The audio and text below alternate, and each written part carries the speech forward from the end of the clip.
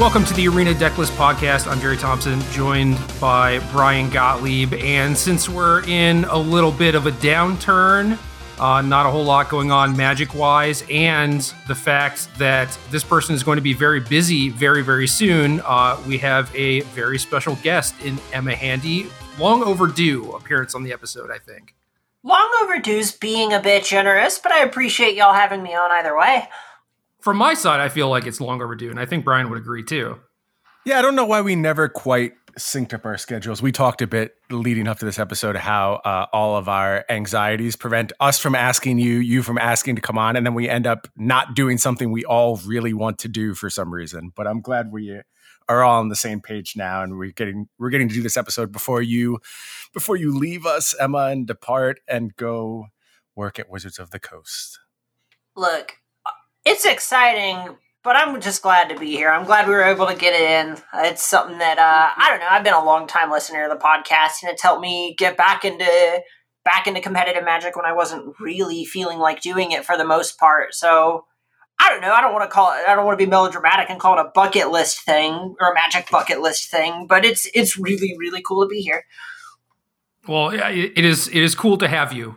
You are easily one of my favorite people in the community, and over like the last 5 years or so, you've just like risen consistently to be like a stalwart in the Magic community. You have a bunch of very solid takes. You say a lot of very smart things. We try and do the same thing on the podcast, so I feel like it, just makes sense for you to be here anyway.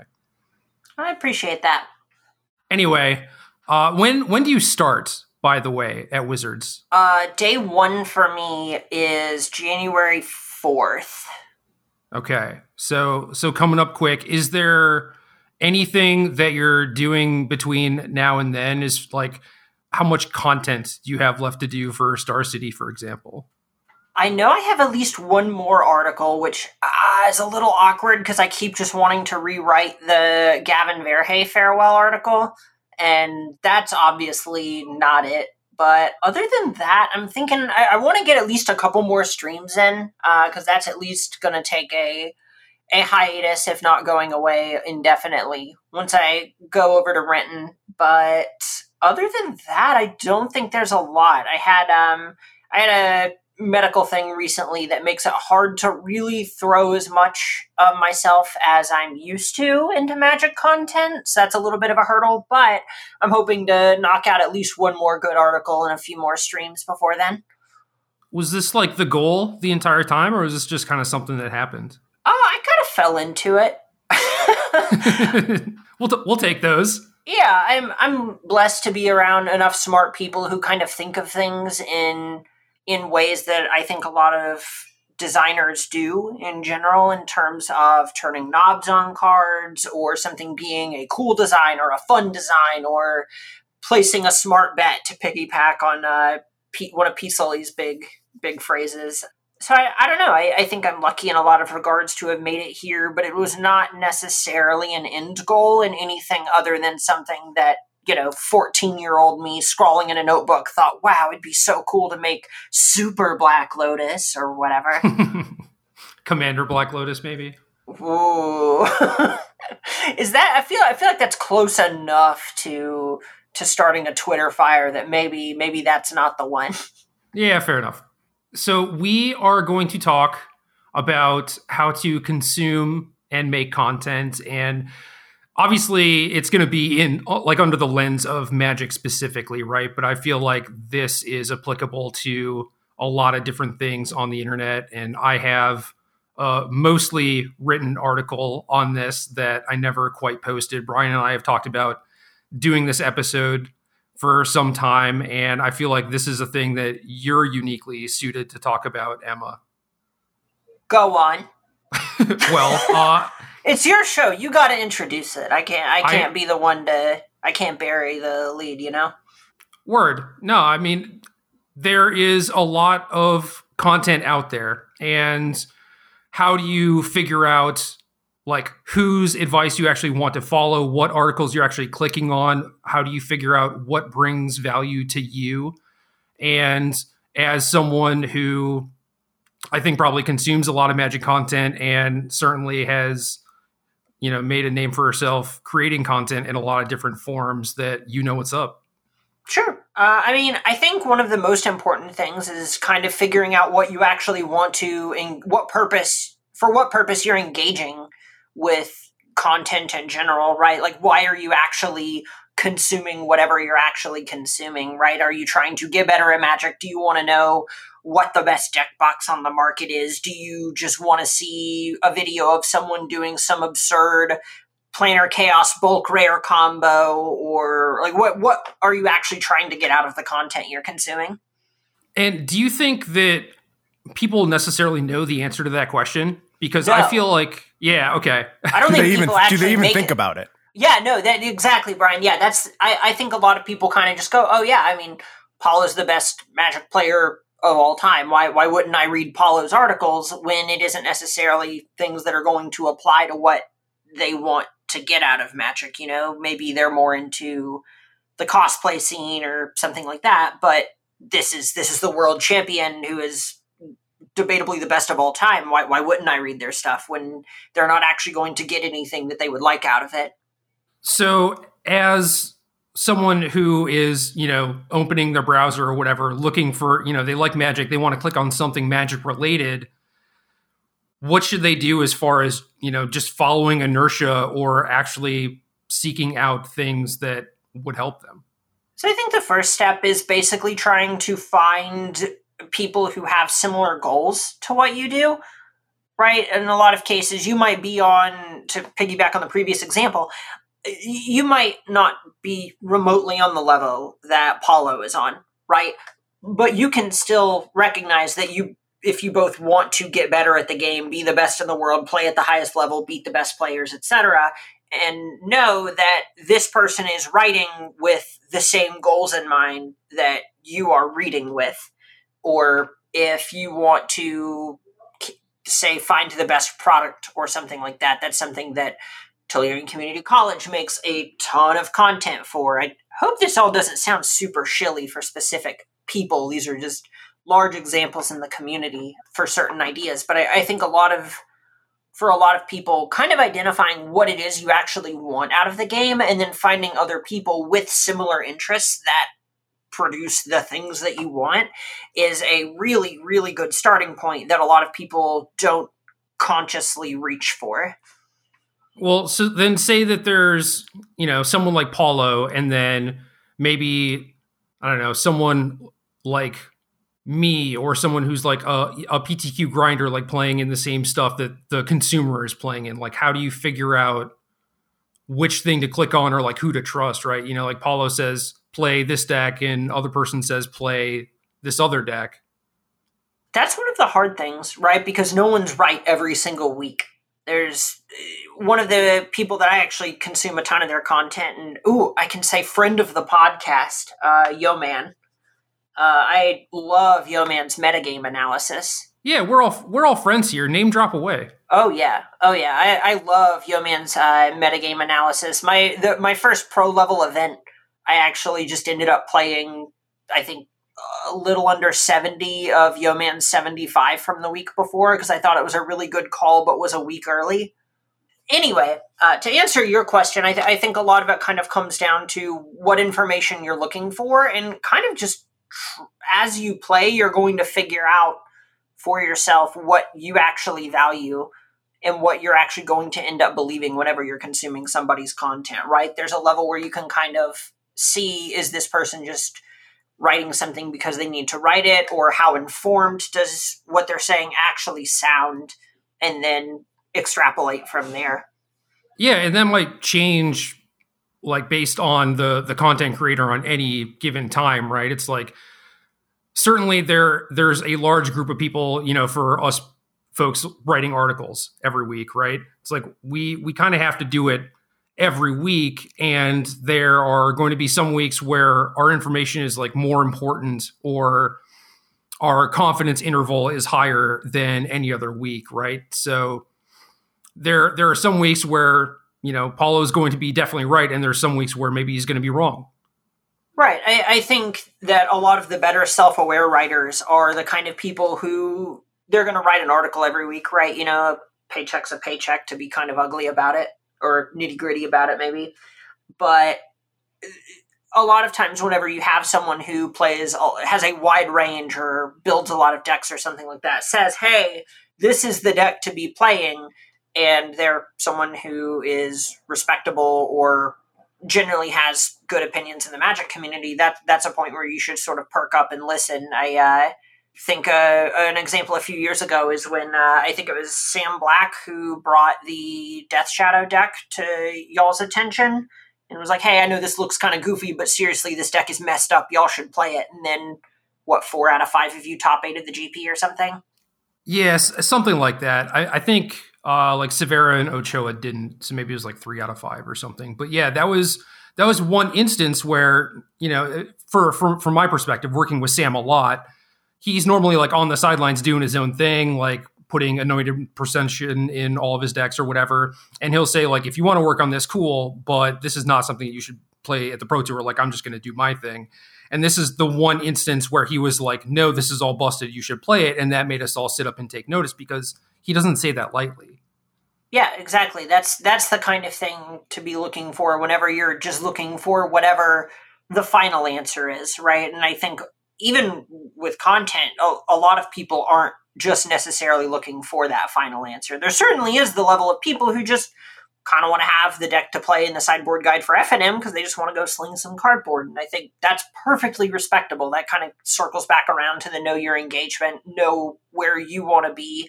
And if you just want to hang out and play cards, that's perfectly fine.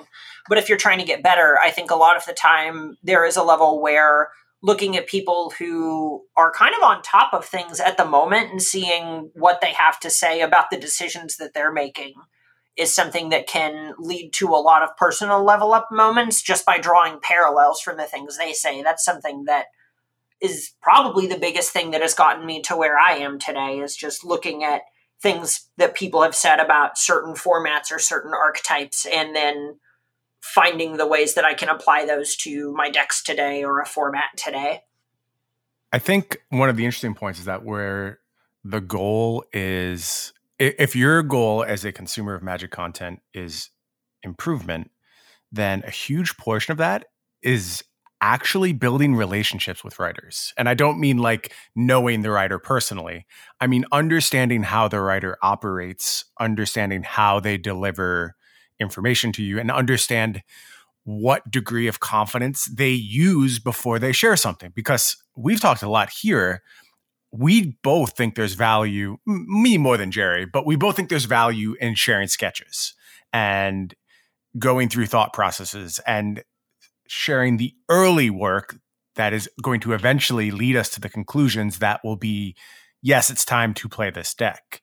But we talked about the power of the retweet too, where someone just retweets a deck list and sees it with no context and is just like, oh, well, this person said this deck is here, it must be good, play it, and they get wrecked.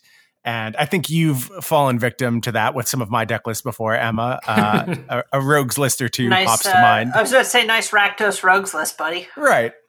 So, but once you've established a relationship, I'll use myself as an example. If you establish a relationship with my content, I will share that stuff. But when I say it's go time, this is the deck to play. Like most recently, I did that in our Discord with Selesnya Urian when that deck was really good. And I was like, look, this isn't a drill. This one's real. Time to go. And a bunch of people picked it up and did well with it.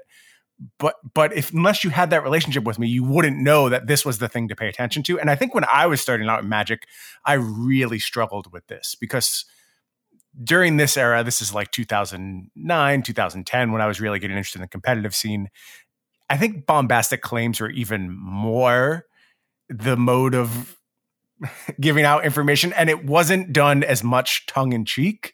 Like now we'll say this deck is broken and it's just kind of a meme. But back then people believed it and said it a lot. And you were tricked into playing a lot of really stupid things by a lot of the more bombastic and present content creators. And it really hurt my growth for a long time, just handicapping myself, believing that this person must know something that I don't. And I'm just playing the deck poorly and that's why I'm not doing good. And then in retrospect, it's like, no, this deck was just kind of garbage. And it was sold to me as something it wasn't. So without those relationships in place, you can really do harm, I think, to your progress as a player.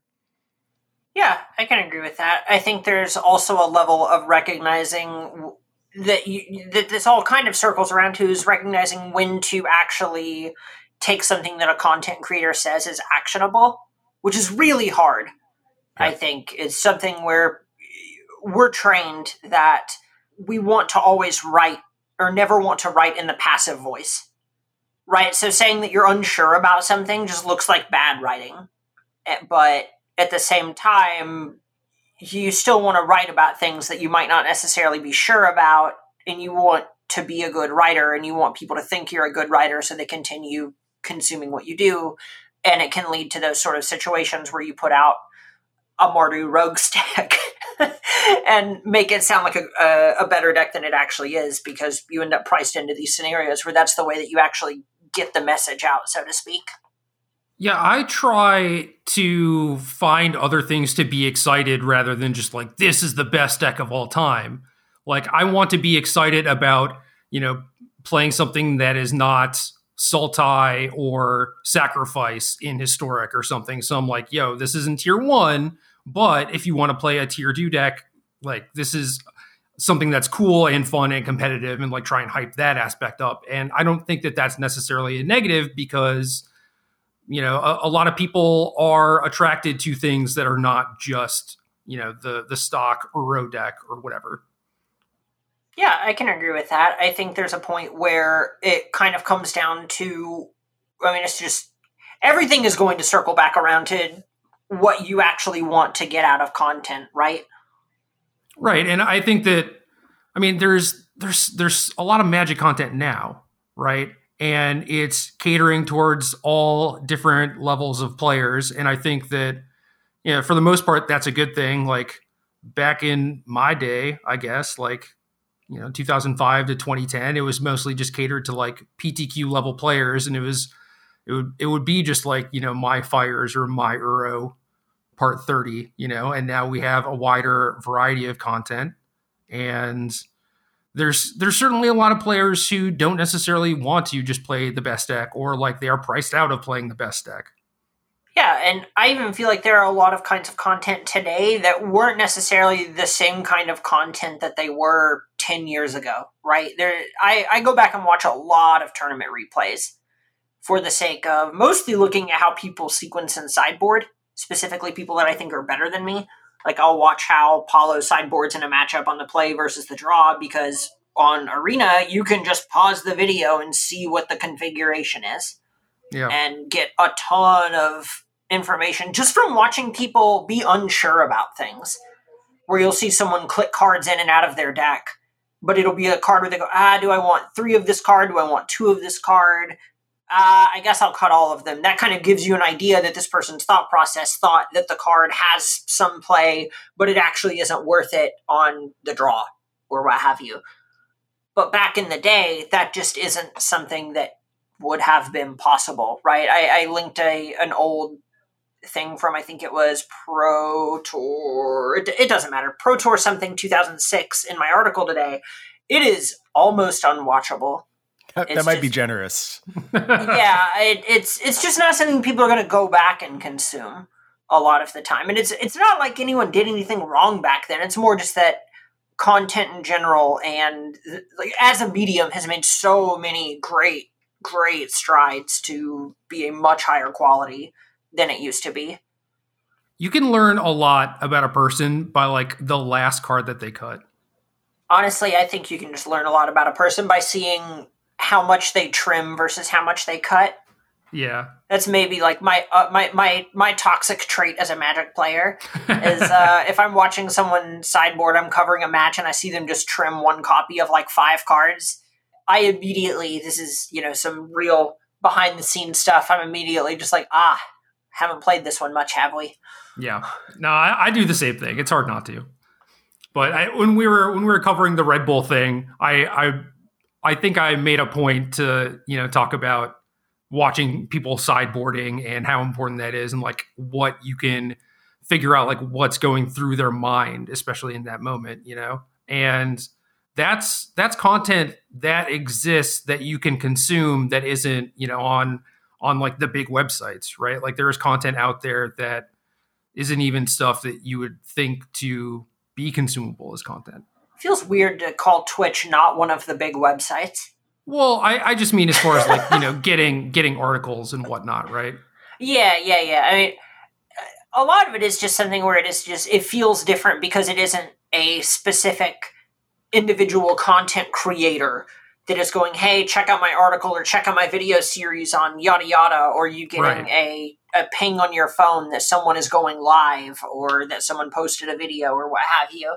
It just is an archive that you can go back and look at. Like, I know I learned a lot when playing Jeskai Fires earlier this year by just going, all right, I know the lists aren't the same anymore, but how did Paulo side against Jund Food when Canister was playing that at MC7? All right, how did Monty Davuti sideboard with this against Blue White Control and against Teamer Adventures at the Anaheim DreamHack and so on? Just going back, watching the tape on even double speed or something to try and just get to the parts I cared about faster. It just shows how active your content consumption is. Like, for you, getting the information isn't just something that you expect to be handed and spoon-fed. You are actively creating opportunities to learn. And I think that's a really good lesson to take away, is that, like, if you have the desire for growth, it's not only about checking the boxes and reading what everyone says, but it's looking between the lines too and figuring out why there's differing perspectives, why this person is saying this, why this person is saying the opposite, why these decisions are being made. And these small, subtle things like adjustment of sideboards and taking one card first and then putting it back, they all matter. And part of being a good content consumer is recognizing every opportunity you have to grow. Yeah, and I think there's a point where a lot of that comes from recognizing that everybody else just is a living, breathing, thinking human. And if some people have used that living, breathing, and thinking to become successful, there's probably something to be gained from that, right? Or at least from the outside. There's something you can probably take away from whatever method they used. Obviously there's a point where the cards just come up right for some people. But, like, how many times can the cards just come up right for some people without them doing something to line them up that way? Right. See, now I'm disappointed that you're going to work for Wizards, because I would tell you to produce like your content viewing habits and things that you learned into a piece of content. I'm trying to think. I feel like I did an article about it, but I might be wrong. I'm probably wrong. I don't know. It'd be really hard.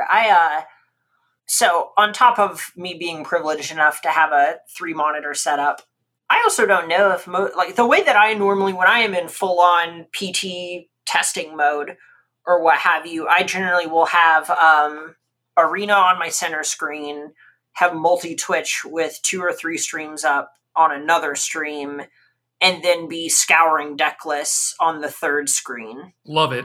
And it's something where during my opponent's turns, I'm frequently consuming something else, because I don't think I have to explain too much. If you watch people who grind a ton of online Magic, you just take game actions much faster than your opponents, and staring at them flick between the Uro in their graveyard or the card in their hand just feels like you're wasting time. Yeah, that's why we had this whole thing last week about me needing to play Arena from my couch, because I can't just do it like staring at a laptop screen and then just waiting for my opponent to take a game action, because it takes too long. Yep. And some of it's hard, right? Like, I don't have all the audio on from all the different streams that I'll be watching, but there is a point, and it's worth noting it's not just the same streams every time.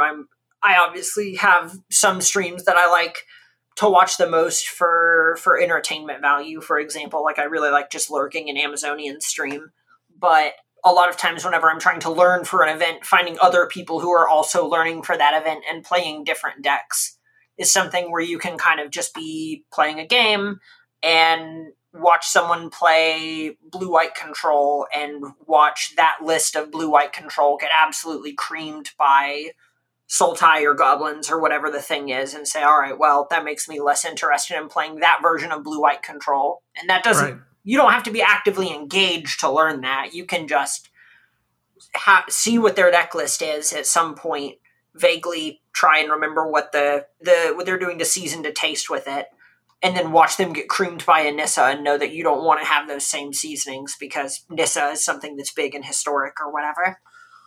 Yeah, I mean, it's also valuable to watch someone else's preparation and watch how their deck list evolves, right? Because if, in the Azorius Control example for historic, like if their deck list, continues to add like more and more main deck Aether Gusts or something like that, it's like that is something that is probably going to trend for that tournament, because a lot of other people are going to go through the same process. You just kind of get to see that happening live.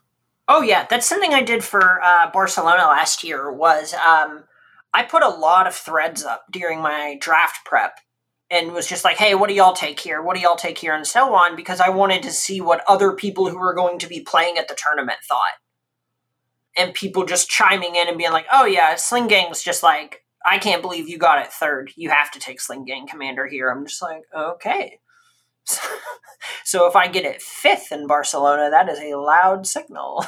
Thank you for the free information. I appreciate you. Yeah, and it's not always that insidious. A lot of the times I am genuinely asking advice, but it's more to say that there are a ton of levels to every question you ask or even every bit of information that you gain from somebody. Yeah.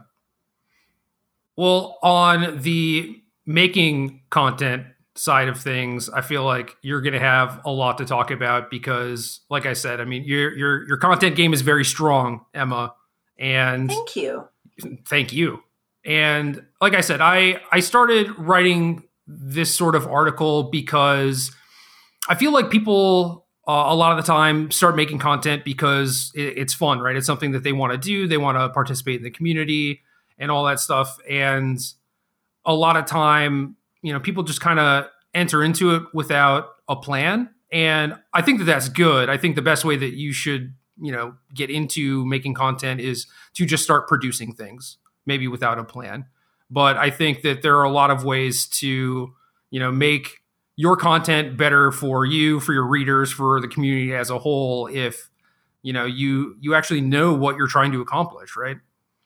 Yeah, so I think one of the most important things I tell to anyone who goes, hey, I'm thinking about writing articles or streaming or whatever it is, the thing I always tell that person is make sure that it's something you would be happy if you did it in an empty room. That's just, you need to make sure that you're actually making content that you would not hate making, because for anyone starting off, you are basically just streaming to nobody or writing to nobody, unless you have a bunch of accolades or something like that. That's largely a different conversation. Right. So I think it's important to not go in with some, all right, I'm going to be having 100 viewer streams in 2 or 3 months or something, and then get burned out whenever they don't hit those sorts of results-oriented goals. I know that is a thing that gets thrown around a lot when talking about grinding in Magic. But I think it also has a lot of applications in just every facet of life, really. But not all of those things are always in your control. And I think you just need to make sure that you're kind of tempering your expectations, because that is one of the only things in content creation that is in your control outside of the content itself, obviously. I know this is, everything I say is going to be through the lenses of survivorship bias. Of course. But I know I got my start writing Magic articles on Tumblr with just hashtagging it to a bunch of different things, and basically got no interaction, but it let me practice how I wanted to write out a deck guide, because I liked writing out deck guides and justifying all my silly card choices or what have you. And then that went up to a blog and so on. And a lot of that did just kind of come from, hey, I'm going to make content that I think is good because I like to make it. Yeah, that's cool. Actually, I didn't know that. Yeah, I think this is really interesting, and it's something like we've never discussed here on the show before, but like the start that we all had in content creation is strange. I think we all came at it from different angles, and hearing your story, why was it Tumblr that drew you to it? Was it just a platform you were already engaged with and you didn't really know how else to get your voice out there? Or because I don't think I've ever heard that startup story for anyone before. Yeah, I mean, so this is 2014 2014, I think was the first time I did it. Maybe 2013. But, okay, so first of all, Tumblr originally was pitched as like a blogging website, right? So it felt at the time to me much closer to putting articles on WordPress. Okay. Or something like that, than putting them on a social media website. It's like Tumblr was the halfway point between Twitter and WordPress, was at least my experience to the website. Maybe Twitter's a bad example. I think DeviantArt would be closer, but anyway, a lot of it just came down to understanding how hashtagging worked on there, because that's how I found content, and basically going, okay, so if I just write out how I sideboard or why I play the cards that I do in this Mardu Aristocrats deck, and then hashtag it with MTG and Magic the Gathering and Khans of Tarkir, then maybe some people surfing the thing will actually want to try this deck out, and they might reblog it or whatever. And if not, it's pretty easy to delete, and it's easier to kind of write those things to myself and then try to build up, I guess, a portfolio, for a lack of a better term. If I ever want to approach somebody about seriously trying to write for their website, I can point to things like, hey, I put a blog out on my Tumblr every Tuesday for the last couple of months, so I can stick to a schedule and I can put out 1,000 words of standard content a week. If you want, I would love to write for your website.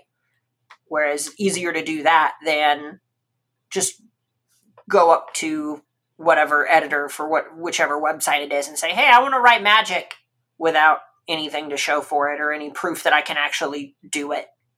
Right. And I think having a portfolio is definitely important and makes things easier, but it's like also just good for the person, like you said. I mean, you get the practice of doing that. You figure out what works for you, what kind of content you want to create, and you just get to kind of hone your craft from there. Now I'm into this idea of sharing origin stories, and I want to know your origin story too, Jerry. Where did you first write? So I could say Star City in 2008, but I wrote for TCG Player for a little bit, and things are just way different now, because like the websites back then basically only hired, like Platinum Pros, because who the hell else would you listen to? You're not really going to listen to some PTQ grinder on like Star City Premium. So by the time I started writing, I was already mostly established. And then it kind of happened how Emma talked about before, where it's just like, if you're established, people are just like, yeah, sure. Like I'll see what you got. It's not like I have no idea who you are. You need to prove that like you're competent, that you can write on a consistent schedule and stuff like that. And then, I mean, even aside from like the TCG Player stuff, when I started for Star City, it was mostly me just participating in their forums of the articles that people wrote, where, I don't know, like Chapin is the only person I can think of who was like writing back then, where it's like, he would say something that I thought was wrong, and then I would just try and like blast him on the forums about it or whatever. And I wasn't like that bad about it. That was pretty common for the 2000s. All the different websites had some sort of forum where you could just be like, honestly, I can't believe you walk outside and tell people to put 22 lands in their red deck. Yeah, but like I was also, trying to have a discussion too, because I did care about learning, and it was more like, I want to know what the thought process was that got you here. And at some point I met Chapin, and then, consistent talking about like decks with people who I was like now friends with that played on ProTours and stuff. And Chapin interviewed me for some article, which was basically me writing the article for him. And then after that, he just like sort of pressured me to like start writing, in a good way. He was just like, this would be good for you. You could use the money. Like, obviously you care about, helping people and informing people, and like, you're good at providing information. And I was super nervous about it, because I was like, I'm not a writer, like I can barely play Magic. Why would I want to write about this? Why would anyone want to listen to me? And it was pretty easy to do once I started doing it, and I did really like it. Do you know that my magic origin story also comes through Chapin? I did not know that. So Chapin has his hands in a lot of things. Yeah. So it's not super surprising, I guess. But mine was a little different in that I remember this is probably 2010. Star City was doing like find new writers type deal. It was almost like a competition. And I think it was like Ted Knutson was the editor at the time, and him and Chapin were doing basically like a contest to find new writers. Yeah. And I submitted something to it for whatever reason. I was just like playing a bunch of Magic at that time and started to think about maybe writing something, and was rejected. But Chapin took the time to say, I think you were really close, and I think maybe you just chose the wrong topic here. And if you wrote something else, it would be quite good and you should keep doing it. And at that point, I reached out to Trick Jarrett, who now works at Wizards, but back then ran a Magic website, which I think was like Gathering Magic. Yep, then? Gathering Magic then. Cool Is Stuff that right? Inc. now. Yep. Yeah. That was my first paid gig. Yeah, it was also my first paid gig. I Nice. just messaged him and I was like, can I write an article for you? And said yes for some reason. I can't even tell you why. Like I didn't have any results or anything, but he let me write, and it worked out from there. And I only did it occasionally until ended up with the current gig. But I think you can resist this characterization if I have it wrong, Emma.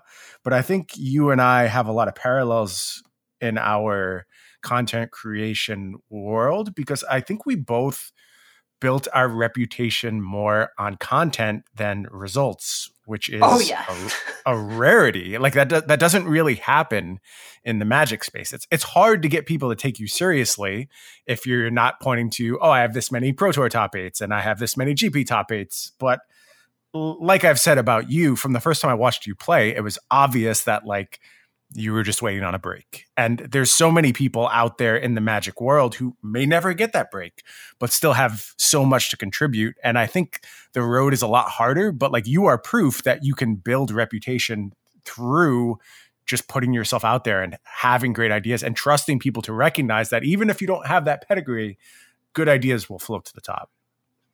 Yeah, I think there's certainly a point where I mean, what you said about building through content creation rather than through pro results, I think that largely applies to competitive spheres.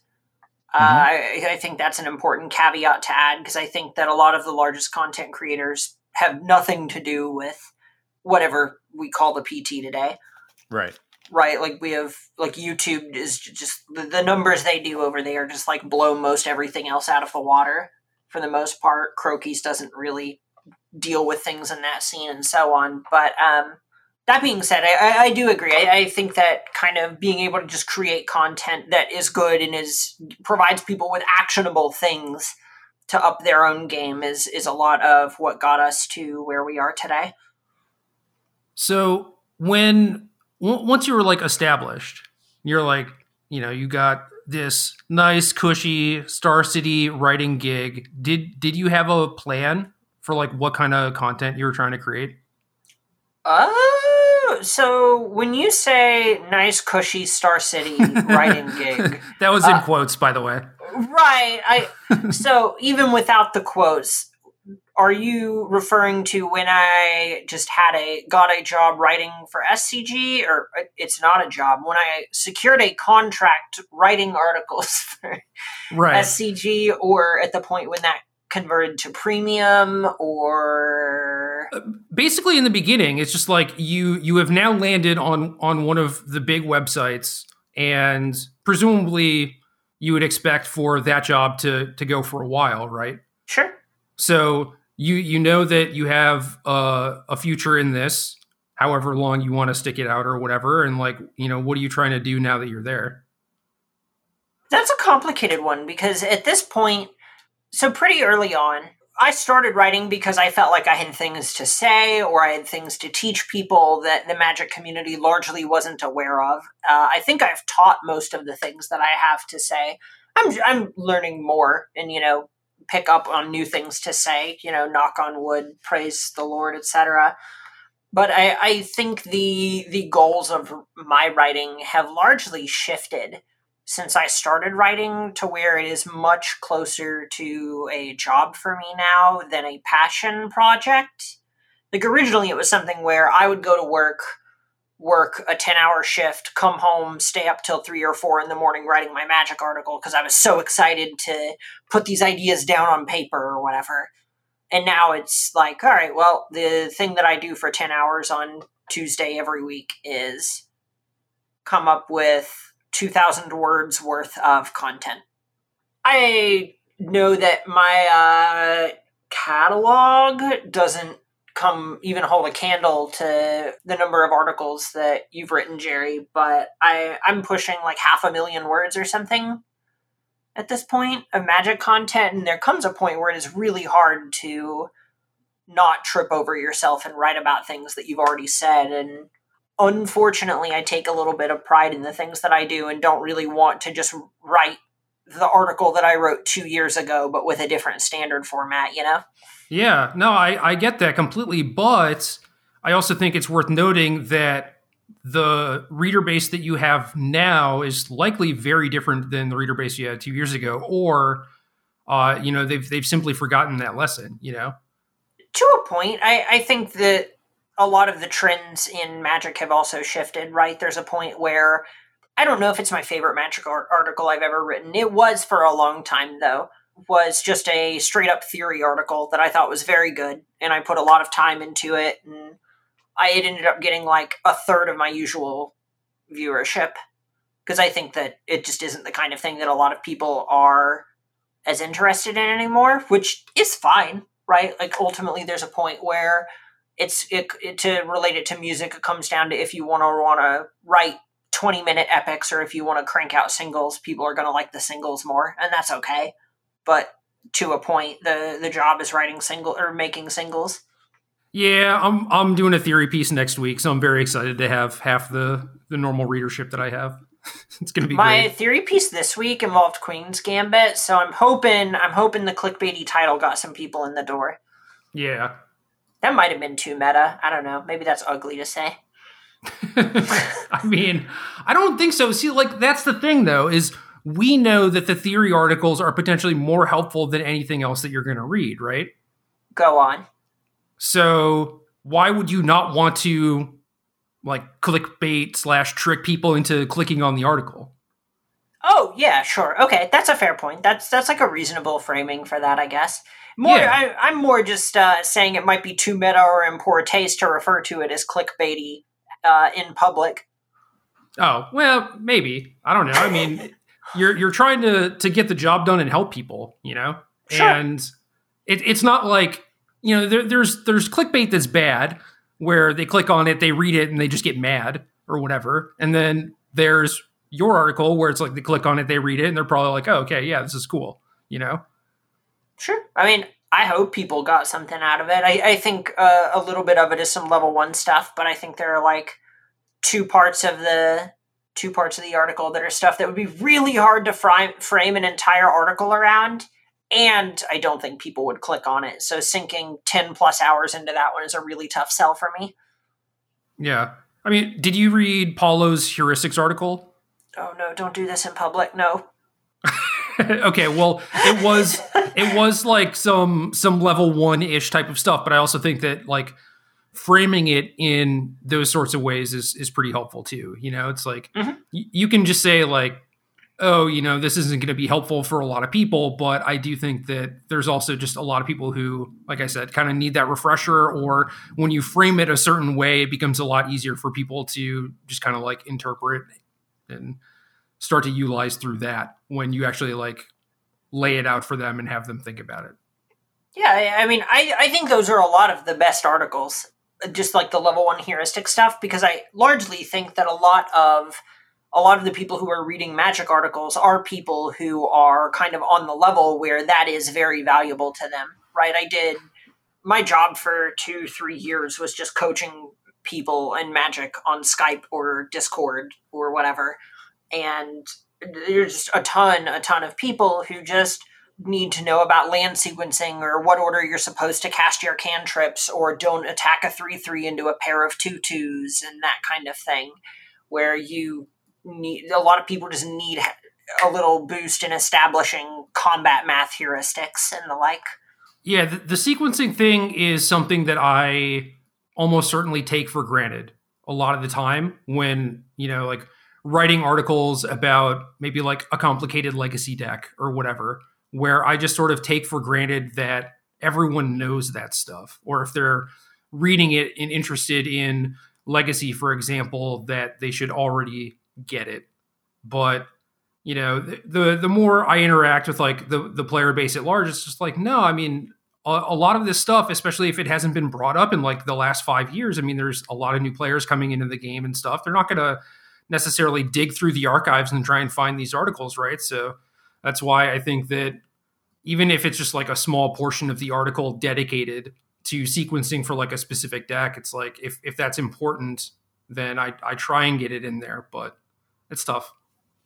I think a lot of this too speaks to the idea of knowing your purpose in writing. Like, it is fine to have the purpose of, I'm trying to teach the newcomers, the new arena players who have come during this really a period of epic growth for Magic. Sometimes it doesn't feel like it on our end because we've lost a lot of the things that kind of defined our Magic experiences with dramatic shift in organized play. But in terms of just raw numbers of people playing the game, I think it's very safe to assume that it's higher than it's ever been.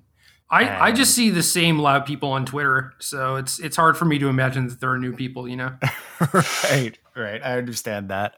Most metrics point to the fact there are new people, though. And I think thinking about how you're serving those people is completely acceptable. I also think one of the things that gets underappreciated as article creators is how much our job is to be the filtration system for some folks. Like, the article series I'm writing now has been really interesting because it started as just something like I wanted to do. And I kind of thought Cedric might say no to it, quite frankly.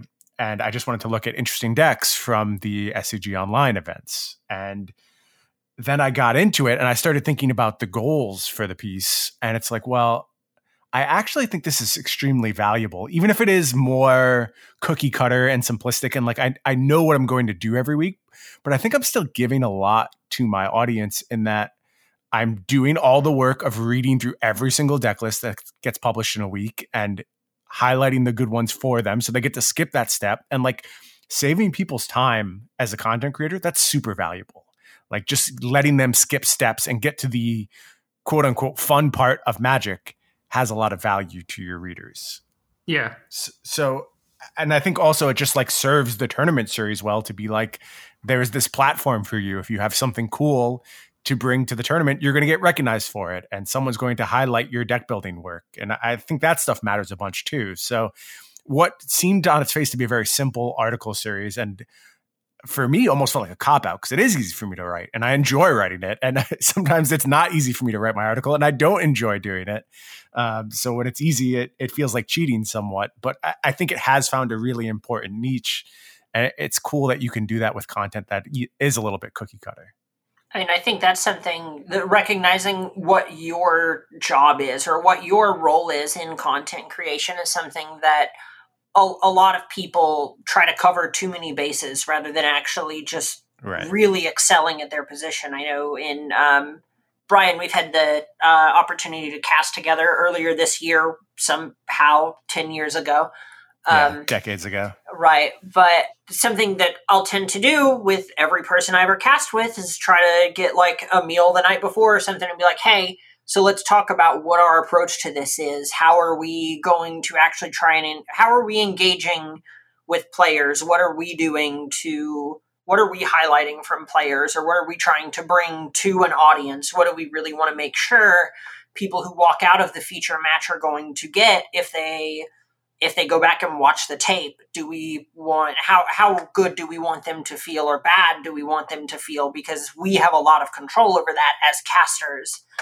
So let's make sure to try and build them up, because we want people who come to our events or come and play and stuff to feel like they're doing something cool or something that they feel proud to show their friends. Or if they go, hey, I'm going to be on the SCG Tour broadcast, I'm going to link it on Facebook. We don't want their brother who might know nothing about Magic to see us just go, wow, can you believe they missed that trigger?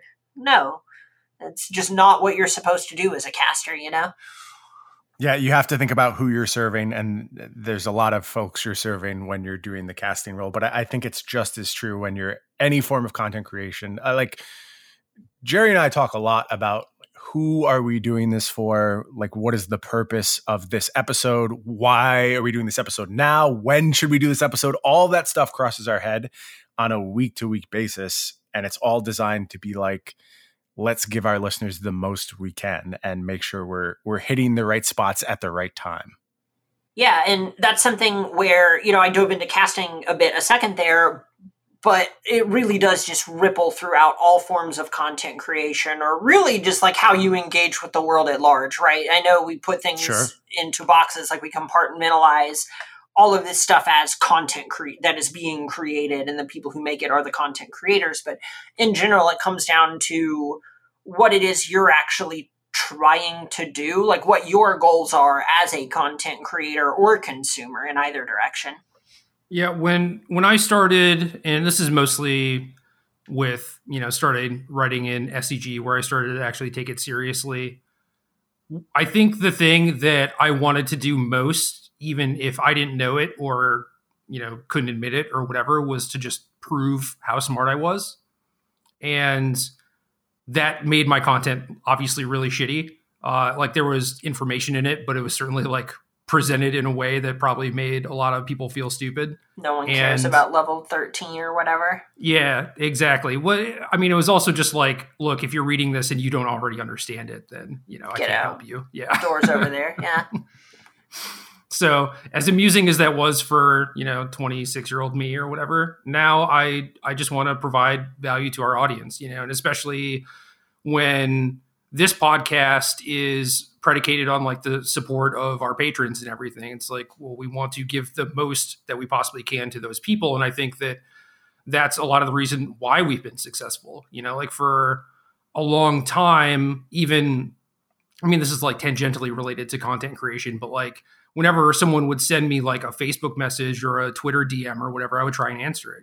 It's like they always had some question about, what deck they're playing or how to sideboard or something. And I really did start to shift into that role of trying to provide value to the community. And that just made people want to, support us here, because we continually try and do that. And it's never about like what tournaments we're playing in, for example. It's always about what tournaments our listeners are playing in. And I think that that's a thing that a lot of content creators miss. Yeah, that's why I actually liked coaching so much in general, is it felt like I always would end my coaching pitch whenever someone would ask what it's about. I would always just say something to the effect of, think of it as a personalized article where the entire article is about whatever you want it to be. Yeah. No, that's perfect. I can't, all the different times that someone has messaged me and gone, I played your deck and I won FNM for the first time, or in a couple of cases, someone's like, hey, thanks so much for this. I actually ended up winning my RPTQ or something, or just like over the moon. And I think so much content in general doesn't, I don't know, that's kind of negging the content. That's not what I want to do.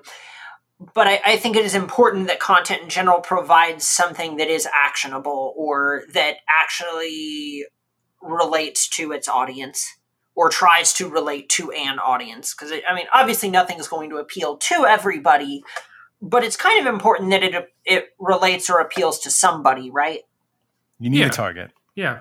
No, exactly. And Brian and I, like you said, we talk about it a lot. We think about it a lot. It is definitely like, yeah, we're going to sit down and talk about Sultai or whatever, but we are doing it with the goal of helping the community at large, or at least providing them with information that is relevant to them.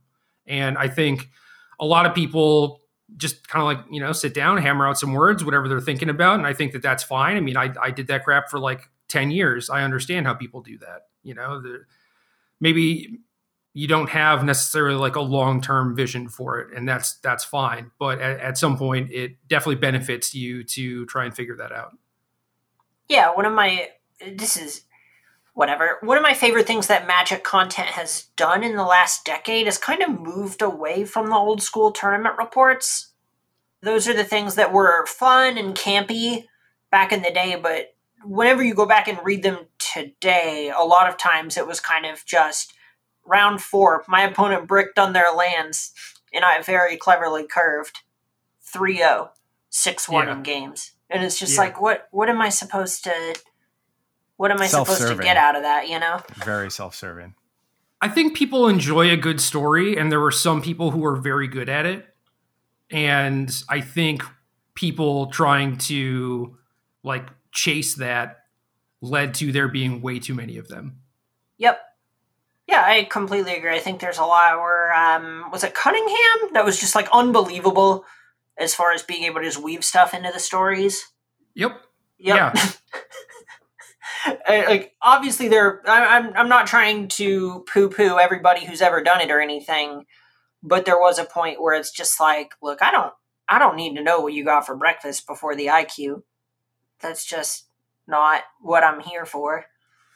Yeah, I mean, it's good if you can actually tell a good story and if all the stuff is relevant or whatever. But yeah, a lot of the time it is just like Dear Diary, and I don't really care for that.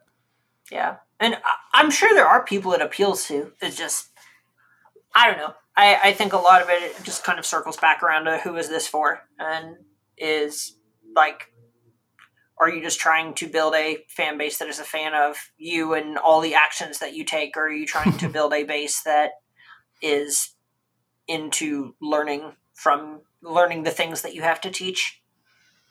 So one thing that has bothered me recently is trying to watch Twitch streams and just having everyone be like very overwhelmingly negative.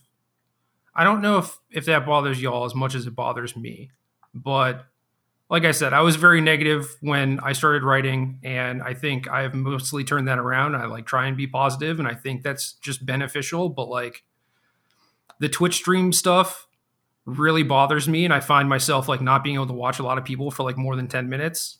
Is that normal? I mean, earlier I alluded to liking Amazonian stream more than most, just because as far as entertainment value goes, and a lot of it is that she just like goofs off, and even when something goes bad, she just goes, God, our opponent has got to be singing right now. It's just like, yeah, this is feel good. I feel nice about choosing to consume this content. I love everything she does. I don't want to shell too hard, or I'll have to like invoice her or something. But nah, please do. Like, I don't know. I feel like, pretty boomery, like making these complaints, especially since it's like the people that I'm watching are like the people with the most viewers or whatever, right? It's like clearly people are enjoying this. So I don't know, maybe I'm going about it all wrong. But yeah, I recently, or like somewhat recently, within the last 10 years or whatever, tried to be more positive about things, be more upbeat, because I don't know, you don't want to read an article and just be like drugged down and depressed at the end of it, right? It doesn't make a whole lot of sense. But clearly there are people out there who love it.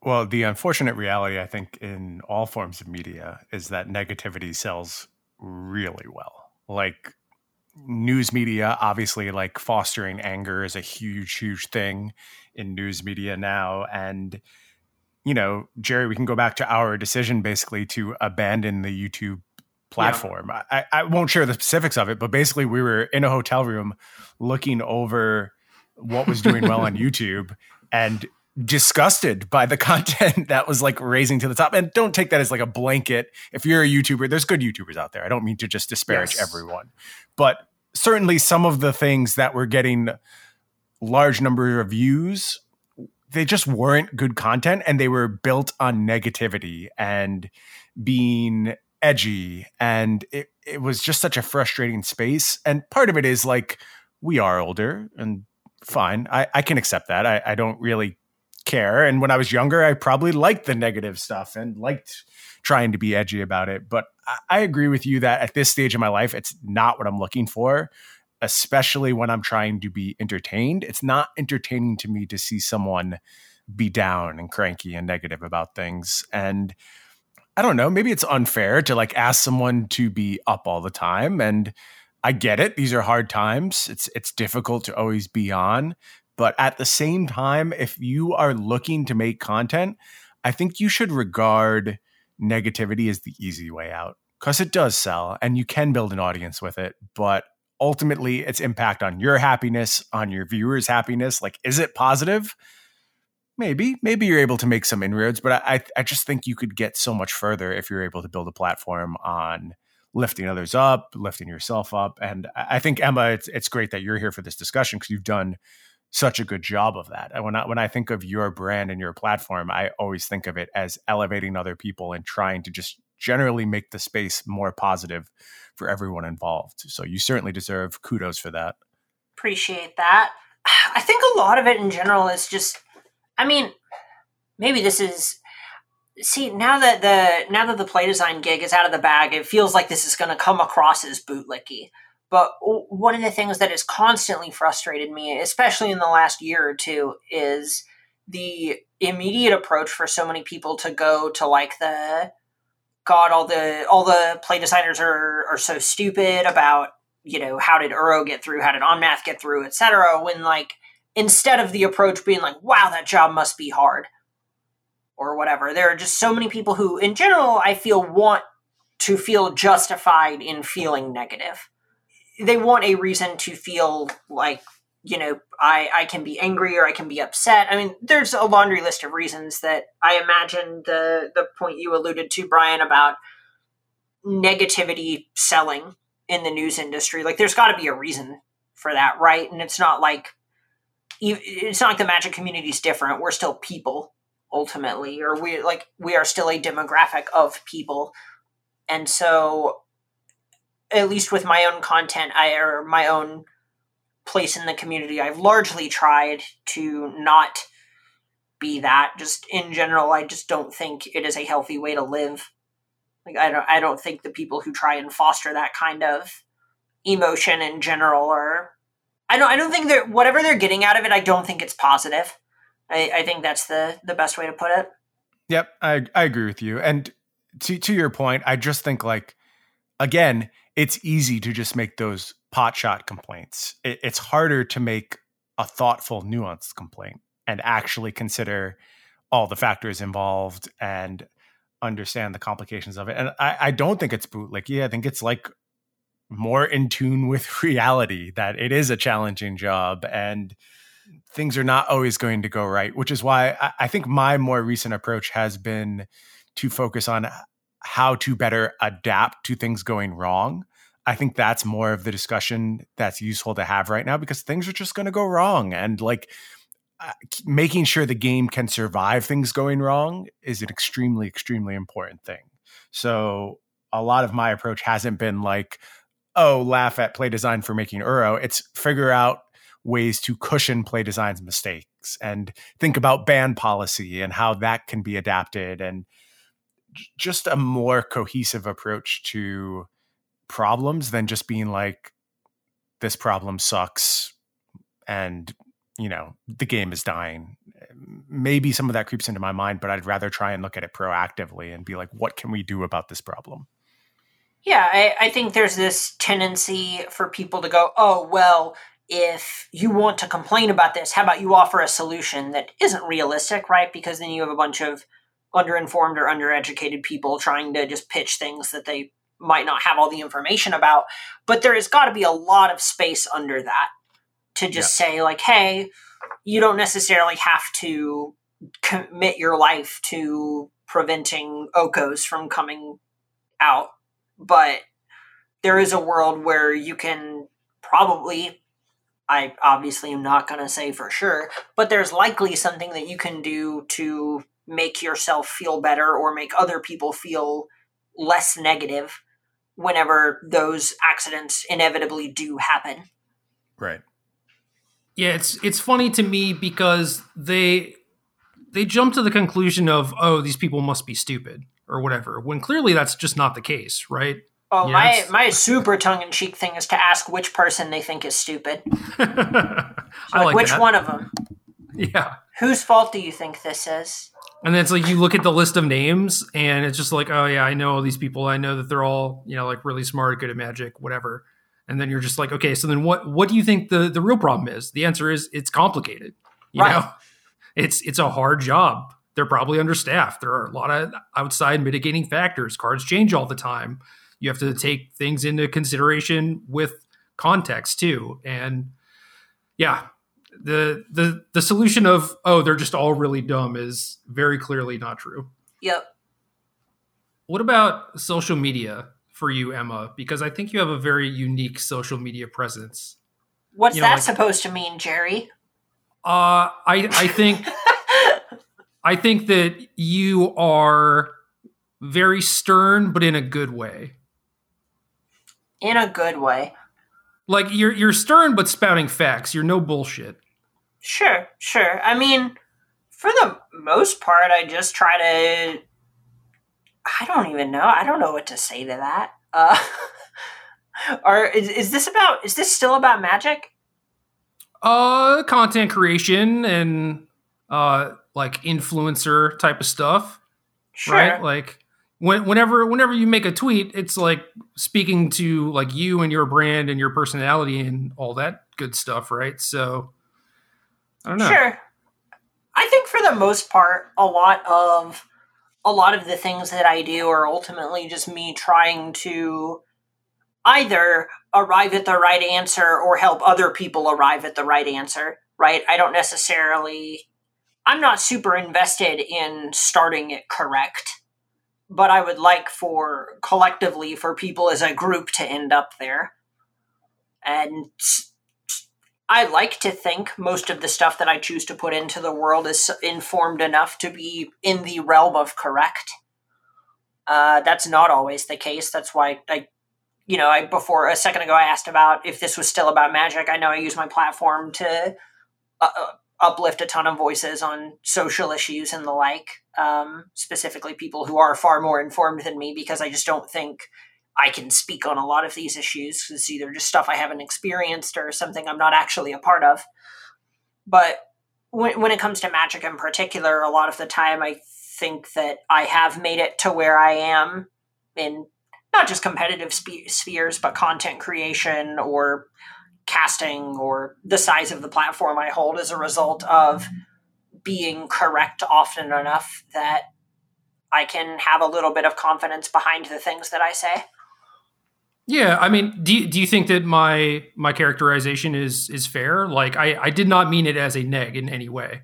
Oh, I mean, I think I lean aggro a little bit too much on Twitter. I think I am really bad at reading tone a lot of the time and tend to take things more negatively than I should. So that leads to me being a lot more of a hard ass than is probably appropriate at times. I mean, I feel like if you're engaging with people on Twitter, more often than not, people are coming at you hard. So it's completely reasonable to just assume that that's where most people are, if it's not entirely clear. That's right. So I think that's sort of a mix of my response to that is a mix of a couple of things you've said. One, about trying to be more positive and responding to messages, because those are like living, breathing people on the other side of the screen, right? And there's also a point where I like to think that the brand I have cultivated and my liberal use of the block feature has largely cultivated an audience of people who are engaging in good faith. So I think I have some lived experiences that lead me to assume people are not engaging in good faith a lot of the time. But the last year or so, I have been pleasantly surprised and simultaneously disappointed in myself at how frequently I have just gone in guns blazing on people who just didn't know something. Oh, word. It's like, okay, well, yeah, I understand that this person might think that, pronouns or some racial issue or something is not actually a problem.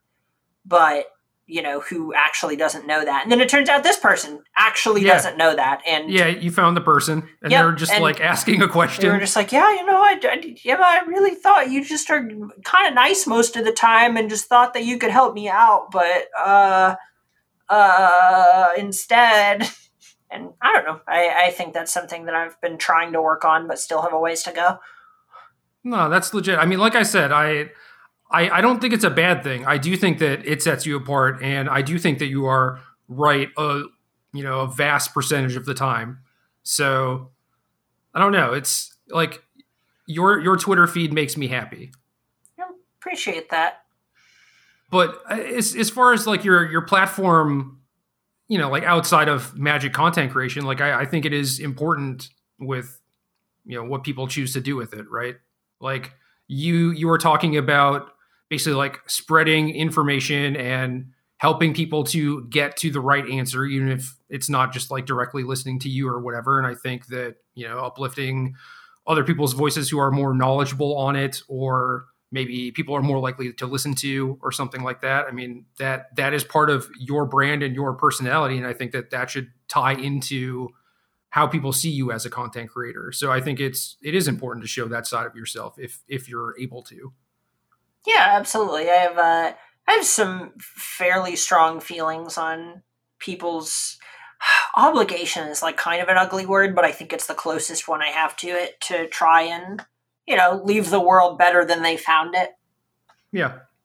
I don't know. I mean, that's, again, one of those things that I've only started to do within like the last 5 years or so, right? So it's hard. What a coinky dink. Why is that a coinky dink? Oh, I was reprehensible about 7 years ago. Okay. No, fair. So yeah, I mean, it's hard for me to look at, people who are not doing that and judging them or whatever, when I was in the same boat not that long ago, and I don't know, I still find myself doing it, but like I try and take a step back and realize that, give them a couple of years and see what happens. Yeah, giving people room to grow is really important. Well, speaking of your lovely Twitter presence, there was a card that was previewed from Call Time. You want to talk about this? Oh, we're doing actual Magic, like hard-hitting Magic the Gathering content on the Arena Decklist podcast. I suppose. Last couple weeks, we've kind of been shifting away from Magic a little bit, and people seem to be enjoying it. So I don't know. Maybe there's a future there. But I suppose we can read some cool people. Yeah, maybe. Or people have bad taste. One of the two. Well, that's not a way to be positive. Well, it's bad taste in the best possible way, Like, I'm positive you should be kinder to yourself. This might be one of the times you're wrong, though. Ever think about that?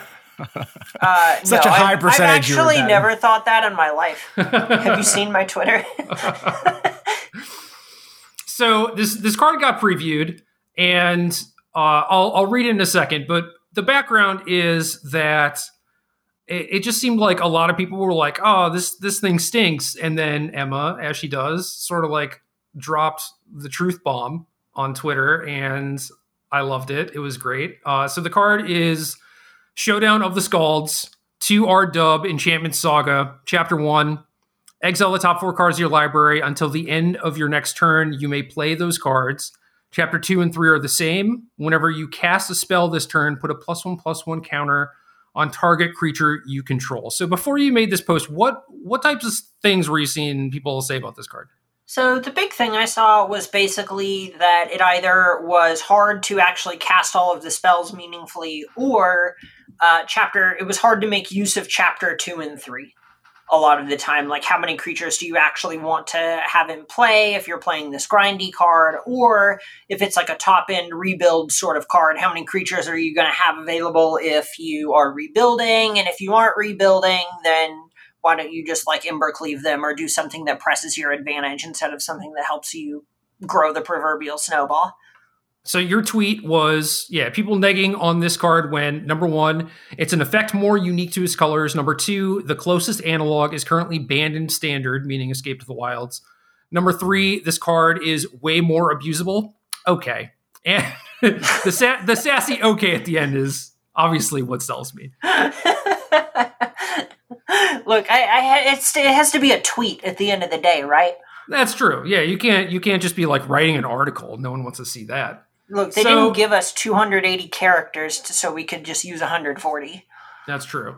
The things that you're describing are all people basically looking at this card and just being like, if everything stood the same and this card was legal and standard, like, would I play this instead of Embercleave instead of my creature deck or whatever? It's like, there's so much more context to be explored here, right? Like, not only is there a set full of new cards, but you get to try and build new decks with this card, not just slot it into existing homes, right? Like, also, this has a unique effect, so maybe you should try and do something different with it rather than just like slotting it into Boros or something, right? Yeah, this is something that whenever you see a 2-color card, the question should not just be, how do I fit it in the 2-color deck? It is, how do I fit this in any deck that has at least these 2 colors? So you just end up in a lot of spots where Mardu Yorion is a deck that has felt pretty close for basically since Omnath got banned.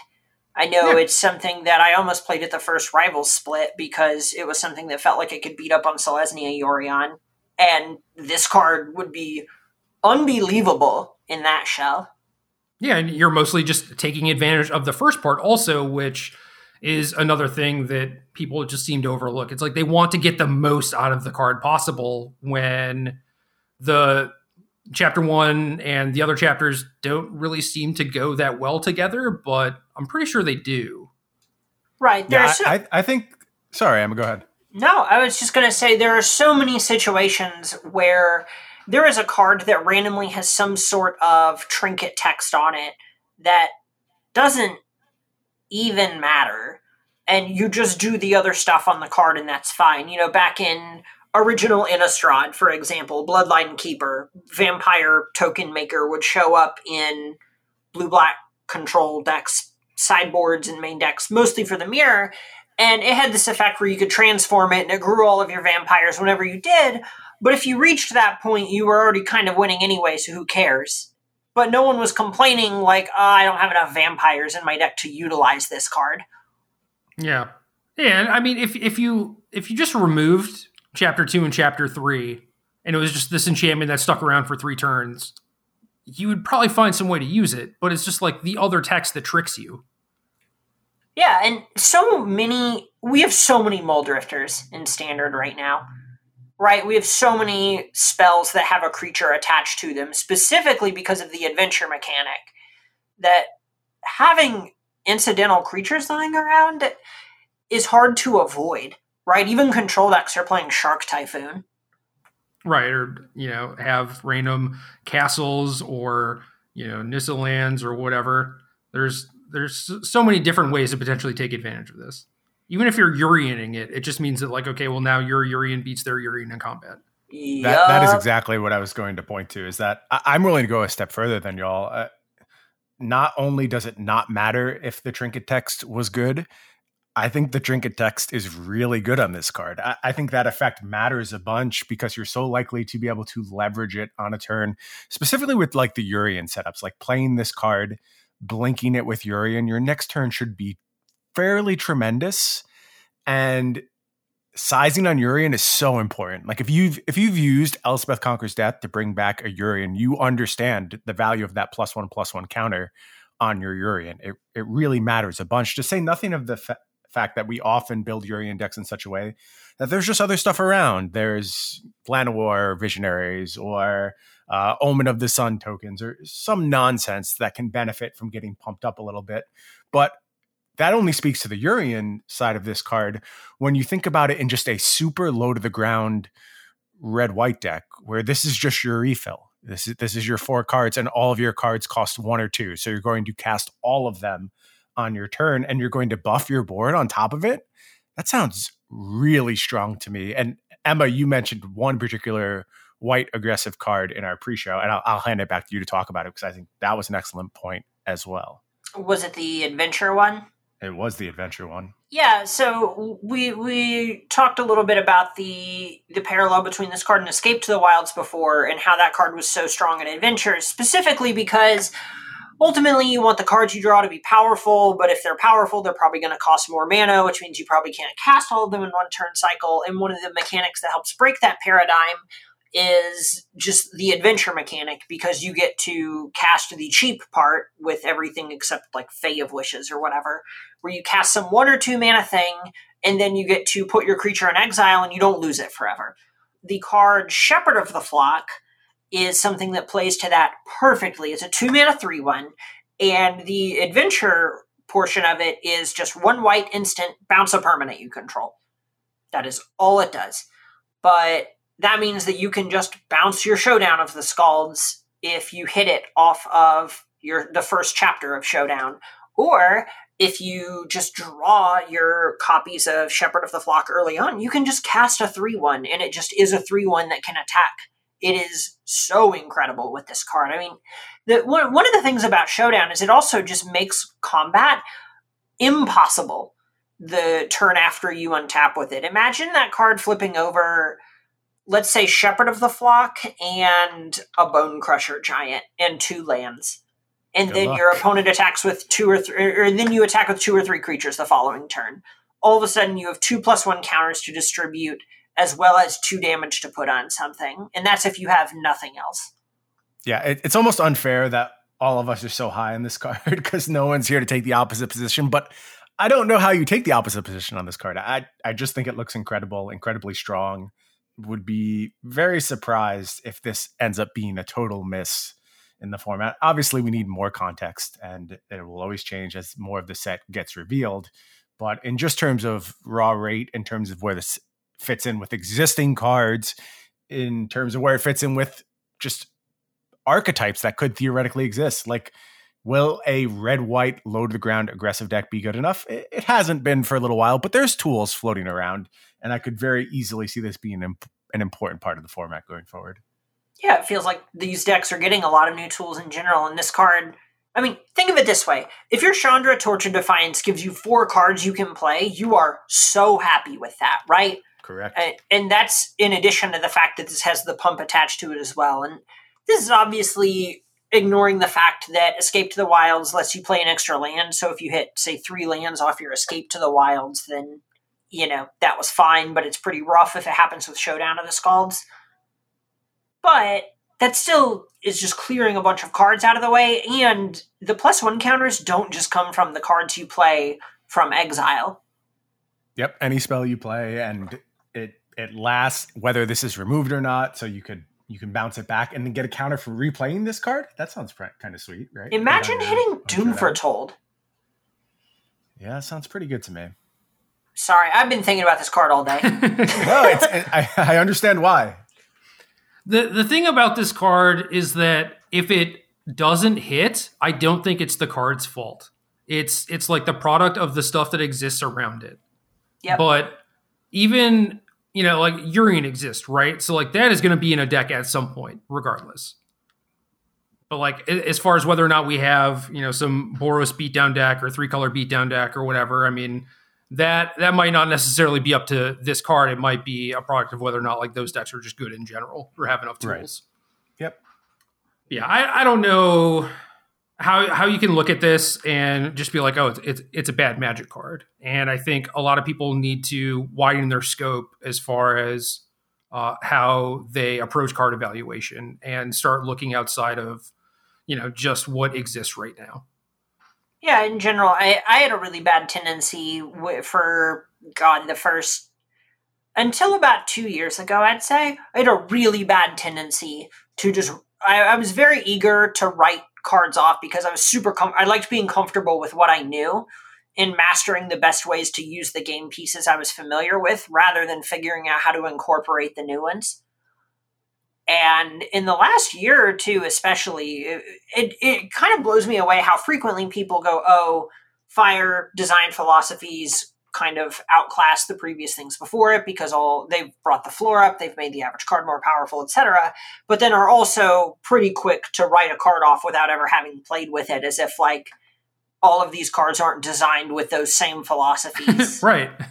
Like you complain about how every card is busted and then a new card gets previewed and you're like, oh, this is probably bad. It's like, well, I don't know. I mean, I think that when I left Wizards, I started coming at card evaluation with fresh eyes. And I think that I've sort of gained back some of my bad habits over time. So like, I definitely fall under the camp of, people that I'm criticizing right now, and I need to be better about this now. I mean, like, look at any of our top 10 shows, right? And we just missed the mark on over half the cards.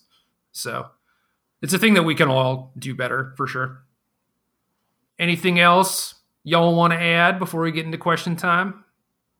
I will just say, Emma, I'm very sad that you're leaving this side of things, but I'm also really happy to know that you'll be working on the game. I think you're going to do a lot of good at Wizards of the Coast. I can't imagine someone better for the job. Your insight into the game has shown through in everything you've created.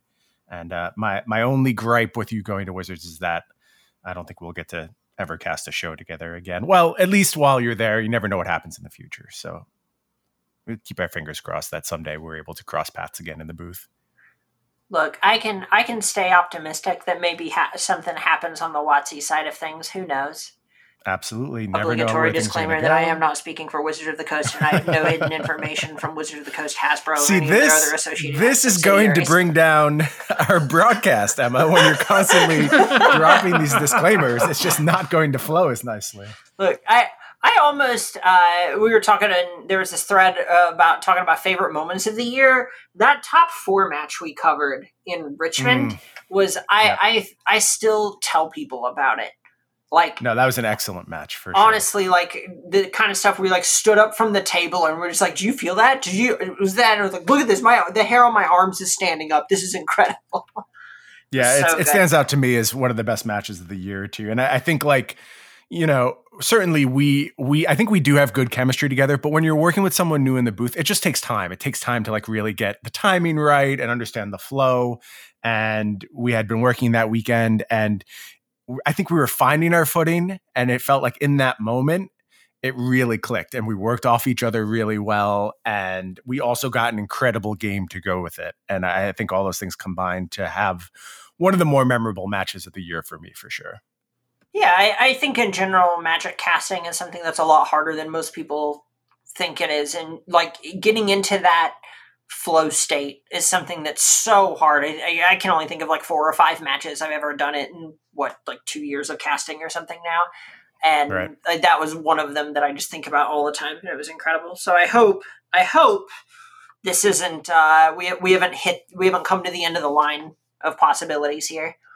I hope so too. You know what? Actually, real quick, I'll pick your brain on something. What has been your impression of casting Arena now that you've done it a few times? Obviously, your background is the same as mine. You started with casting paper events. How are you impacted by the shift to Arena? It was really hard at first because when one of the most important skills as a caster that no one talks about is filling. Just in general, like, okay, we got the match going. We're gonna have things ready in a minute, but we need y'all to make 90 seconds go by or what have you. That came up in matches a lot just because someone would fetch. And then especially in Legacy, you would have someone go, okay, turn 1, tank, Bloodstained Mire, tank, start fetching. And then you just have to eat 30 seconds to a minute while they get out their Volcanic Island and shuffle and cut. And then they cast a Ponder and they look at their 3 cards for 30 seconds and then they shuffle and you have to fill for a minute and so on. That just isn't the case with Arena. And because so much of it is automated as well, the actual gameplay is just so much faster, and actually catching all of it is so hard. I think it is harder for both the play-by-play person as well as the analyst, just because play-by-play is a lot to cover, and the computer moves everything so much faster than you can dictate all of it. And honestly, the way that Cedric was able to transition to it pretty seamlessly was part of the thing that cemented me just thinking he's the best to do it. Especially as an analyst, it completely threw off my rhythm of understanding, okay, I have to talk about the decision that they're making for about X amount of time. You feel it out with different players and learn.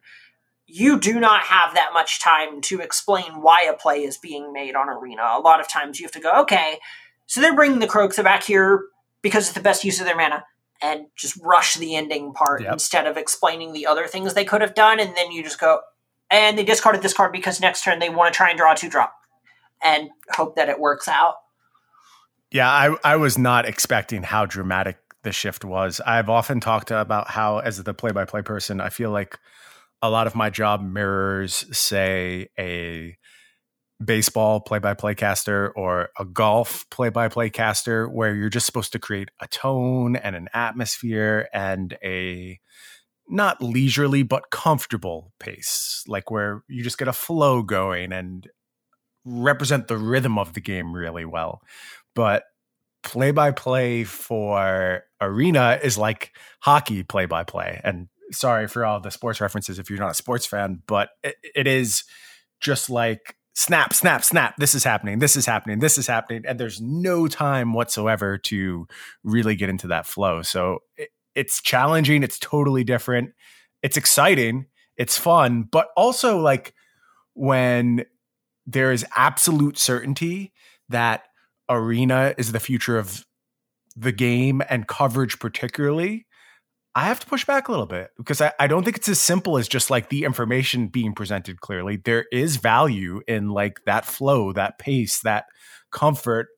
And there's a reason people still watch baseball and golf in an age where there's more high-paced, exciting sports. There's comfort to it. And I think Paper Magic will always have its place because of those type of factors, for sure. Yeah, I don't think, quarantine aside, I don't think that Paper Magic is going anywhere, as far as I'm aware, at least. But I don't know. I think that it is a different ball game more than it is a lack of a ball game when it comes to finding that flow state, or even adjusting the dynamics of your tone relative to the game state and what's going on. I know there's a lot of little things that can be done that I'm not trying to go too deep into, technique TM here, since this is a side tangent in its own right. But I don't know. I've always been a pretty big proponent of just using things like the rate at which you talk, or the pitch of your voice, the volume, etc., to kind of, I don't know, you say how exciting something is without telling people how exciting it is. You know what I mean? And I think there's a lot to be said about that whenever it's just like, as goofy as this is, even just letting card animations kind of tell you when something exciting is happening. And it's just, I think the actual signs that you're reading are different enough from tabletop Magic that I think it is like, I think it's incredibly daunting, but I don't think it is completely devoid of that. No, I think that's a fair point. Look, I could talk about this for literal hours. I think it's fascinating. But same. We'll stop subjecting our viewers to this thing that only probably a few of them care about. Although that's kind of our MO recently. If you could sit through 20 minutes of alien talk, you can listen to us talk about Magic coverage for 10 minutes. Oh god, I forgot we even did that.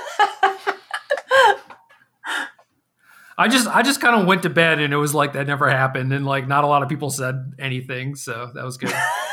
Aliens have been a hot topic of discussion on my timeline all week. So. Oh, great. I'm glad.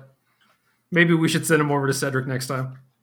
Yeah, he's about fed up with us. So if you have any thoughts about how fed up Cedric is, you should probably reach out to him at Cedric A. Phillips on Twitter and let him know why it is so important that he continues to field all of these questions for us and doing that good work he does as a support member of the Arena Decklist staff. We have a total bit. He DM'd me about it, and I was like, oh yeah, tell the world how mad you are. Tell the world, because that'll make them do it more. And he was like, God, thank you, Emma. I really wanted more people to interact with me about this, and you've given me the key. See, I knew we were doing textbook. Yeah, exactly. I don't know. I'm getting kind of scared because he's getting pretty close to breaking, and I don't want him to reach that point. Yeah, I guess he is our boss. It's probably not best to inflame him at all points in the day. Although, since Emma, you are leaving, I feel like there's a lot of room for you to take over the mantle here. Exactly. See, you get it. It's a rough spot, right? He's my boss for like exactly 2 more weeks. Right. But at the end of that 2 weeks, I move a lot closer to him. True. So Very who true. knows what could happen?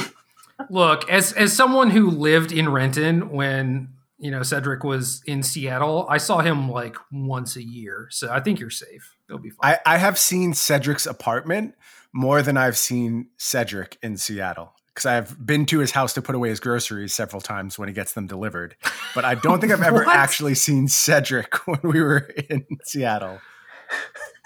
Man, I feel bad like asking someone to watch my cats. I don't think I would ever ask someone to put away my groceries. Oh no, Cedric's like, yeah, I got a cooler of groceries sitting on my front step, and I'm in Ohio right now.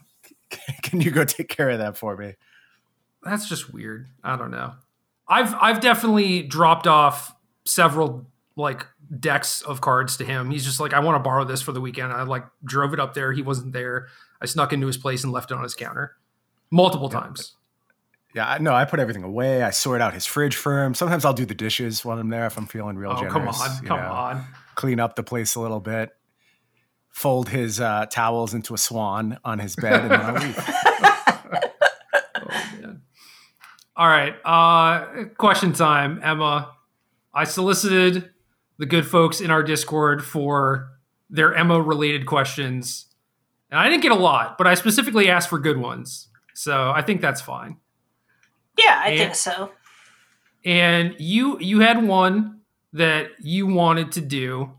So I'm just going to read this, and you can take it away. Sure. Question comes from Everest. What insight can you give into coaching? What's the best way to approach it, and what can someone expect to get out of it? So this is something where I ironically have done a few coaching sessions on coaching, where it was people who who wanted to try coaching for the first time or had been approached about it and talked to them. And there are a couple parts of this question that are a little nebulous, so I'll try to cover as much as possible in as short amount of time as possible. Touched on it a little bit earlier, where the end of my pitch usually was, whatever you want a Magic article to be about, this is your hour to get whatever article you want. I think one of the biggest mistakes that a lot of people make is that they will go into coaching thinking that it is basically a one-on-one stream, and we'll just go, all right, well, let's play some games together, I guess, and then just kind of tell the person what the right decisions are, and then they'll play a league or something, and then that's that. Generally speaking, whenever I work with someone with coaching, a lot of what I try to do is try to actually establish good heuristics for learning about the game and learning things for yourself, for in the way of, say, figuring out how to know what you don't know that you don't know. Something, for example, whenever I'll do gameplay with somebody, I will generally have myself drive whatever, so they can't just click through things. And I'll just go, okay, what would you do here? And they'll answer the question. I'll say, okay, what aren't you doing here? Like, what are your other decision lines, and why aren't we doing them? And a lot of people, you can learn a lot about the level that they're actually thinking about the game on by figuring out how many different lines they actually see and what cards they're choosing not to play around, what cards they're choosing to play around, how efficiently they're trying to use their mana, if they think mana efficiency is something that matters in a matchup, and so on. There's a lot of it that kind of just comes down to actually opening somebody's mind up to all the different times you are actually making a decision within a game or a match of Magic, up to and including what cards you put in your deck or don't put in your deck, because not having a card in your deck is a decision in of its own right. That might just sound like a bunch of word soup that doesn't amount to a ton, but I think a lot of it does just come down to getting somebody to recognize all of those various decision points. And that way, even if they choose not to work with me again, which is totally understandable, there are plenty of people who have just done one of sessions, and there are some people who did a bunch of them, whatever. They have the ability to at least get something from it, even if they never play the deck that they wanted to learn about. As far as something to expect to, or what someone can expect to get out of it, I think that's going to depend on what someone's actually trying to get coached on. Part of the deal, at least with me, was I had about 6 or 7 different kinds of coaching sessions that somebody could want, right? Some people do just want the gameplay, and they just want to go through things with you. Some people want to learn how to sideboard with a deck. I don't know if other people sideboard the way that I do, but I have a very, what's the word for step-by-step? Module is not the word. A very set-in-stone approach. Meticulous? Meticulous is a good word for it. A very meticulous approach to sideboarding that I generally would try to teach people, that kind of works as a learning tool for how to actually frame cards during the sideboarding process. Sometimes it also is, I'll playfully berate people for being a chicken and just wanting to trim a bunch of cards instead of actually putting the work into finding out what, like when people say good cards in, bad cards out, you actually need to find out what the bad cards are, right? So not putting the work into not thinking about it is just kind of lazy. And if you want to get better at the game, you need to figure out what the bad cards are and you need to figure out what the good cards are. But I like to think that if you are someone who is looking for a coach, if you are upfront about what you actually want to get out of the coaching session, I think that would go a long way in finding somebody who is good for you at coaching, right? I think there are a lot of folks who might want to work with somebody who is their favorite player or something like that, but might not actually be the best person to teach them a specific archetype or something like that. Or if you just want to learn about a specific archetype, look for somebody who is good at it, right? I coached Joe Lissette a couple of times, even though at the time he was markedly better than I am, and that's fine. Like, dude's obviously incredible at Magic. This was shortly after he won the Players' Championship and everything. But he wanted to learn Modern Storm and didn't know anything about it, and I had written a couple of primers on it, updated the deck a few times, done well at a few classics and so on, and he just wanted to learn about Storm. So he approached me about learning Storm, and that's what he got out of the session. And I think that recognizing what somebody can teach you and what you want to learn, trying to make those two things line up is the most important thing that you can do whenever you are actually, if you reach the point where you're interested in finding a Magic coach. Yeah, that's really smart on his part, because I don't think a lot of people in his position, especially like coming off a big tournament win, right, would be like, oh, well, I need coaching, Yeah, it's something I was kind of blown away at the time, but I mean, one of the things, and actually the point that earlier I talked about, my article this week having the Queen's Gambit title, the section of it that I don't think I could get a whole article out of is how to learn from people that are worse at Magic than you. And I think that that's just an incredibly valuable skill, because in general, you can learn something from basically everybody. So even if you view somebody as better or worse than you can find the thing that they are better at than you are and try to learn something from them. Right. I mean, we've all had different experiences playing Magic, and, like, not that Matt Nass is bad or anything, but like, he's the combo guy, right? And there are like a lot of good limited players, and every team wants someone who can like fill a niche. And because like Matt Nass has played more games with combo, and he's probably learned a bunch of like weird stuff that you haven't come up against yet, because you've only played a little bit, kind of like Joe Lissette in that situation, right?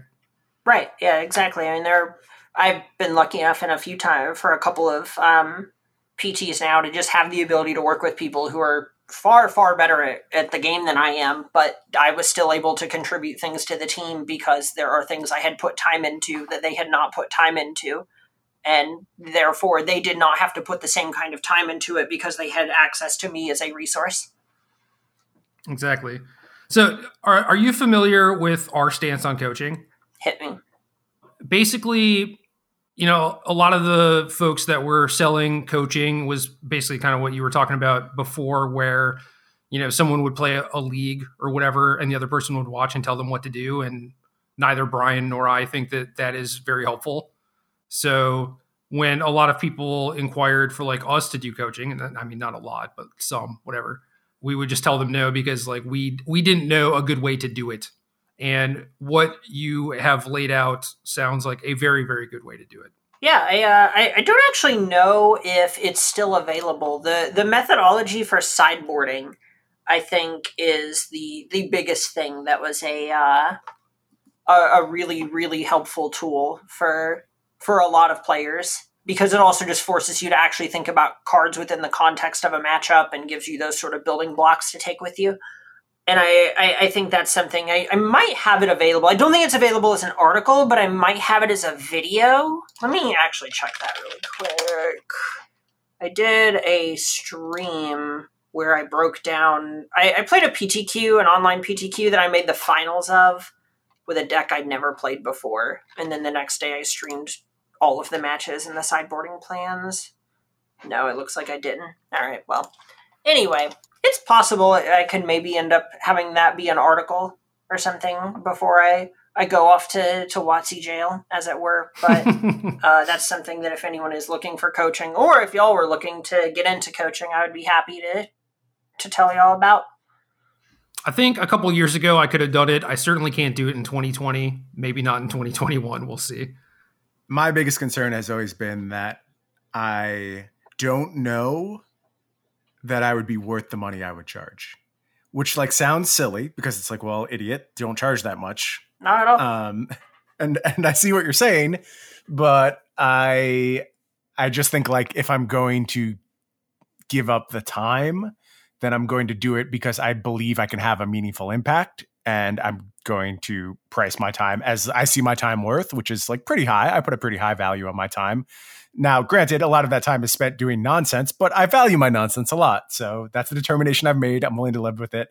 And I've never felt like I can give people enough for what I would charge. And I'm just not comfortable doing that. But maybe there's a world where like I could come up with a good enough set of tactics, and maybe you could coach me on coaching to get to the point where I would do it someday. But much like Jerry, nothing good is coming for me for the rest of 2020, certainly. And I hope by 2021, I'm able to contribute positively and actually have meaningful social interactions and be a real human.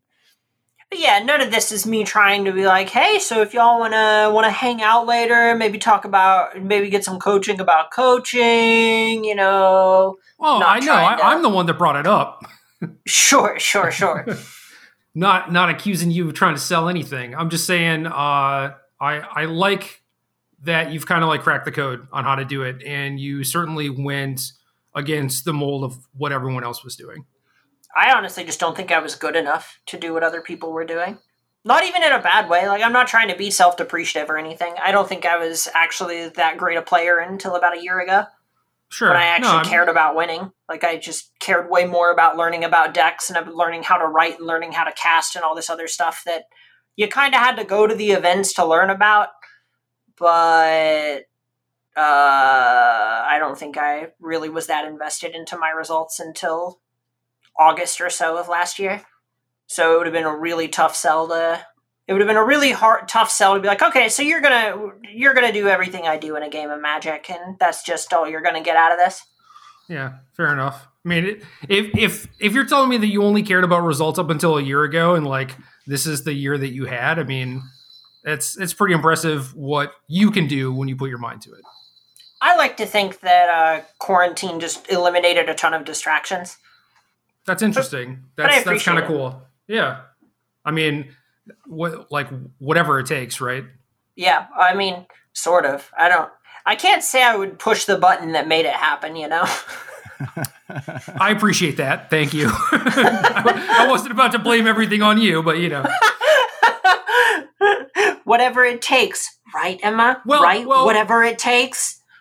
No, I just meant like, you know, you're in the situation and you took advantage of it, and that is good, right? I'm not saying you pushed the button. Sure. I appreciate it. I would be less impressed and more terrified if you did push the button. You know, I love Magic, but this is not a very big payoff for that button, you know? Yeah, it's going a little far for a few extra games of Magic. Oh yeah.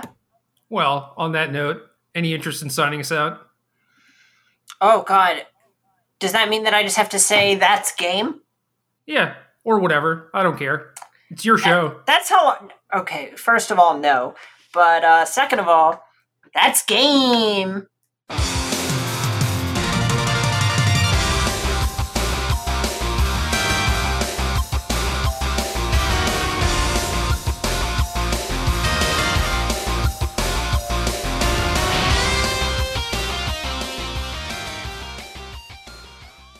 Good luck.